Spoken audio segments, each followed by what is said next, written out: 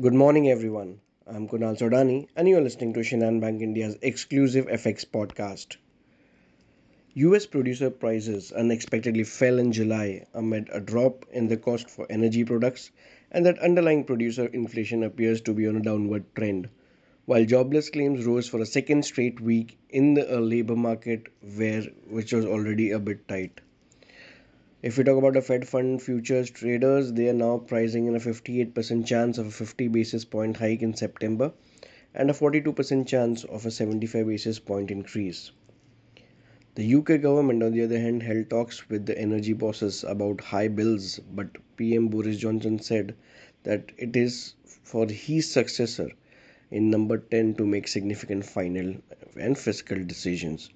Elsewhere, a conservative commentator has claimed, as per the UK Express, that the US has taken favor with Brexit, and now there are a lot of conflicts, and once again political drama is evolving around the Brexit and the UK front, which will obviously have its impact on the cable.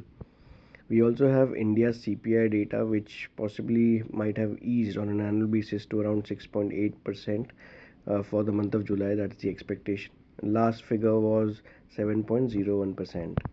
In terms of important data points, we have the GDP data and construction output month on month for UK, while we have consumer sentiment data for US, and as we said, India's CPI data, which is due today at 5:30 p.m. Talking about the dollar rupee pair, what we are observing is hawkish Fed speakers are contradicting the recently US inflation data, which is obviously helping US dollar to once again bounce back.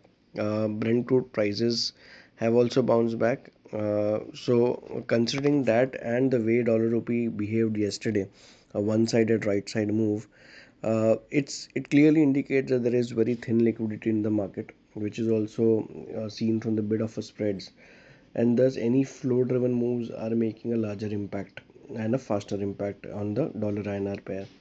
For the day, we expect 79.2530 to act as a base, while 79.85 may act as a resistance for the day.